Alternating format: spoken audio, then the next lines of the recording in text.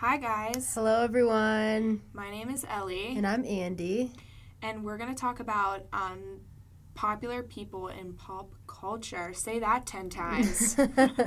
Popular people, pop culture. Popular people in pop culture. Popular people in pop culture. Okay, Yeah. roll the intro.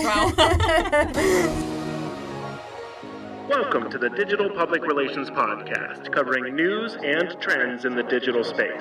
Produced by the PR students in Kent State University's School of Journalism and Mass Communication.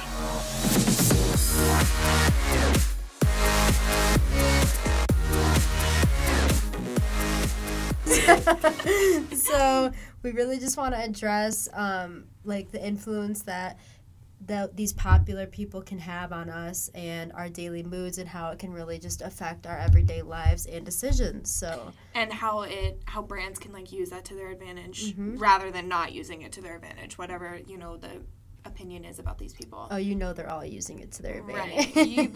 They're listening, dude. I'm going to get an ad about this in 4 seconds. Already got one on Facebook. Right. So, a couple weeks ago, Kobe Bryant passed away. And me and Andy, we're sports fans, but not basketball fans. Mm-hmm. We're not diehard Laker fans. We don't invest our time into, merch or basketball, watching basketball. But I could not stop crying. No, yeah. I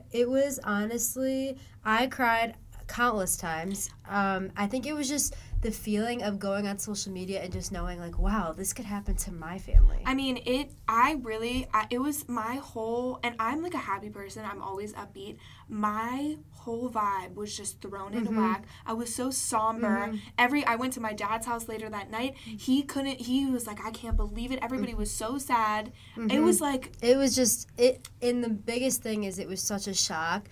And this is kind of obviously ties into our topic, is how powerful someone with that much that everyone knows and respect, how much of an influence they can make on people's emotions. But the other people, I think people failed to forget, not that they necessarily forgot, but the other people that died in the helicopter accident went through the same thing. Yeah. And if it was just normal people who died, I guarantee people wouldn't be not crying as much, but they wouldn't be feeling it wouldn't be noticed. Yeah. So we're going to talk really about how these brands can find individuals that can move people and to find them to be the face of their brand and correlate their brand with these people so that people can not only have respect for these people, but since they hold them at such high standards, then your brand will be correlated in the same sense. Mm-hmm. So, and I also think it's important that brands, have to be careful about who they're picking to represent their brand, because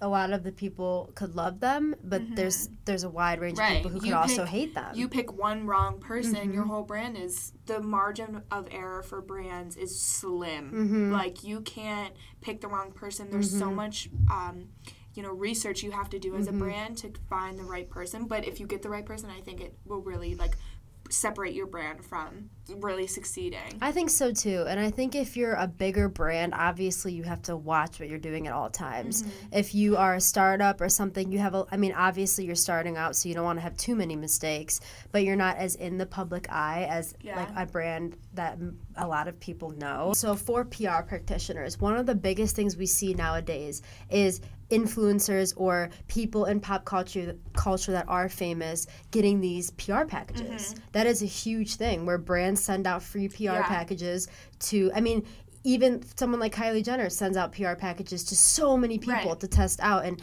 that is such a big thing. I think it is too. Well, just because although they're getting it for free, first of all, I think viewers and I think the community that everybody gets PR packages, I think they're really holding these people accountable for whether it's true or not. Because if it's free, it's free. But also, you have nothing to lose if you are just honest. Agreed. Because then, so say, I know Kylie Jenner, she removed Jeffree Star from her PR list because he, completely bashes her stuff. Right. Yeah. But he is really, that's what makes him him. And maybe you might lose one PR, whatever. You might be kicked off one PR list, but you might be added onto another one. And so I think these brands should really, really appreciate negative, constructive criticism. If it's completely negative and harsh, of course. It's going to hurt. Yeah. But I also think it is a great way for brands who are smaller or just start, if you have the money to send to these people. Brands in general, like, is not only you have to, I mean, yes, there are consequences. You have to face the risk of people talking poorly about your brand. Yeah. But if you don't produce a product that's good enough, your product is going to be talked about. Yeah. And also, if these brands are sending these PR packages to people, yes, the implication is, okay, people might talk bad about it, but you have so many opportunity. You have word of mouth spreading. Right. No matter what, word of mouth is word of mouth. Yeah. So if you get people talking, obviously you want it to be positive, was what I'm saying. It's conversation. And you have so many different people from so many different platforms seeing this product. So I want to shy away from beauty influencers, and I want to get into, like, I don't want to say real brands, but like not the beauty community. I think when it comes to like commercials, I mean, it's a known fact. It's not that I think. People developing Q scores. I learned about this in my class, and yeah, can you explain to me Q scores a little bit more? Okay. So is that like your likeness? Yeah, Q scores is essentially, you know, if a brand sends out a list of 50 names, and then they ask the person doing the survey or whatever to bring back 10 of them. The surveys then will come back, and they'll get a list of all these names that people think, you know, based off their age, based off the demographic. So this Q score is sent out, and then it's kind of a number of how likable they are for that brand. So Tina Fey. So random. Allstate must have sent out, you know, bunch of research. Nobody's going to put a person into their brand and expect them to do well. There's a lot of research behind it. And so that's what a Q score is, just a likability number. Okay, so brands are able to use this Q score to test the likeness of someone that they might want to use to promote their brand. That is extremely important when promoting something. And these influencers are becoming more and more popular. So it's only a matter of time before people, and I'm sure people already have been doing this. And I don't know if like this Q score is correlated with, you know, Instagram followers. Like, does that count? Do they? Is the Q score now a follower count? Would say so. Depending on, I guess, what your target market is, I guess. So, like, Procter & Gamble isn't going to look at Instagram followers to be the face of their brand. I wouldn't think so. It's just crazy to think how, like, much power people in pop culture really do have and how much they can influence so many people in the world. Would you say, I guess this, I don't know if this makes sense, would you say there's a difference between someone who is, like, famous and someone who's an influencer? 100%. Okay, so if you're getting someone who's... Well, I guess they do the same thing. They influence. I know. But it's a completely different market. See, like, if you're having a small YouTuber, not even small, let's say, like, 300,000 subscribers, promote something on a video. To me, that like is... HelloFresh. HelloFresh is the epitome of market influencers. It's like the only reason why I know about the brand is because I hear it on YouTube. Yeah. I hear it on Instagram. Agree. I think it's totally different. I mean, it's a cool concept, but I feel like there's a fine line of pushing it too much. I think a max of 10 influencers, you're good. You know what I mean? Like, and you're cool. Think about Fashion Nova. Oh my God. So many people. Literally.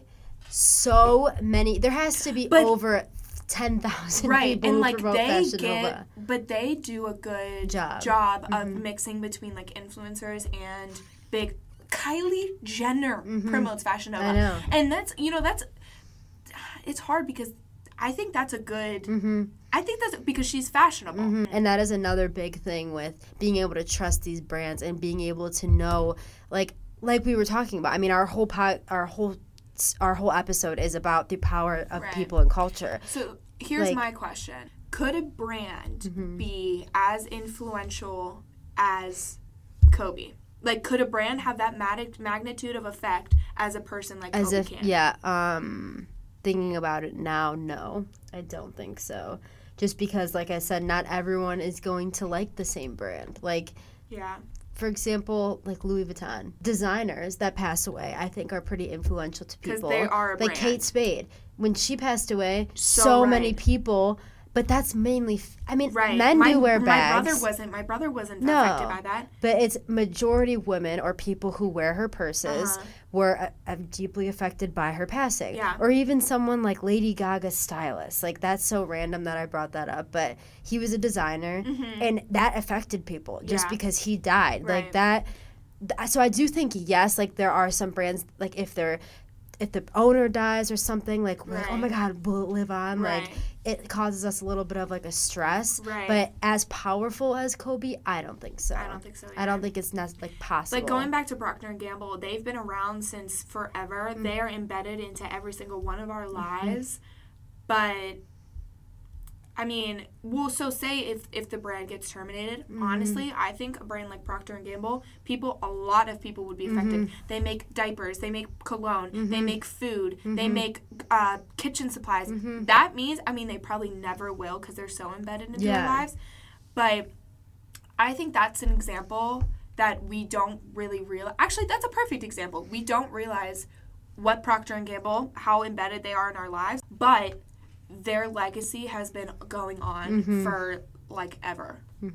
So it would take a brand in today's age. I think they could become powerful. We won't realize it until 20 years, 30 years, maybe 40 years. What do you think, like, we can conclude from all of this? Like, how do you want to...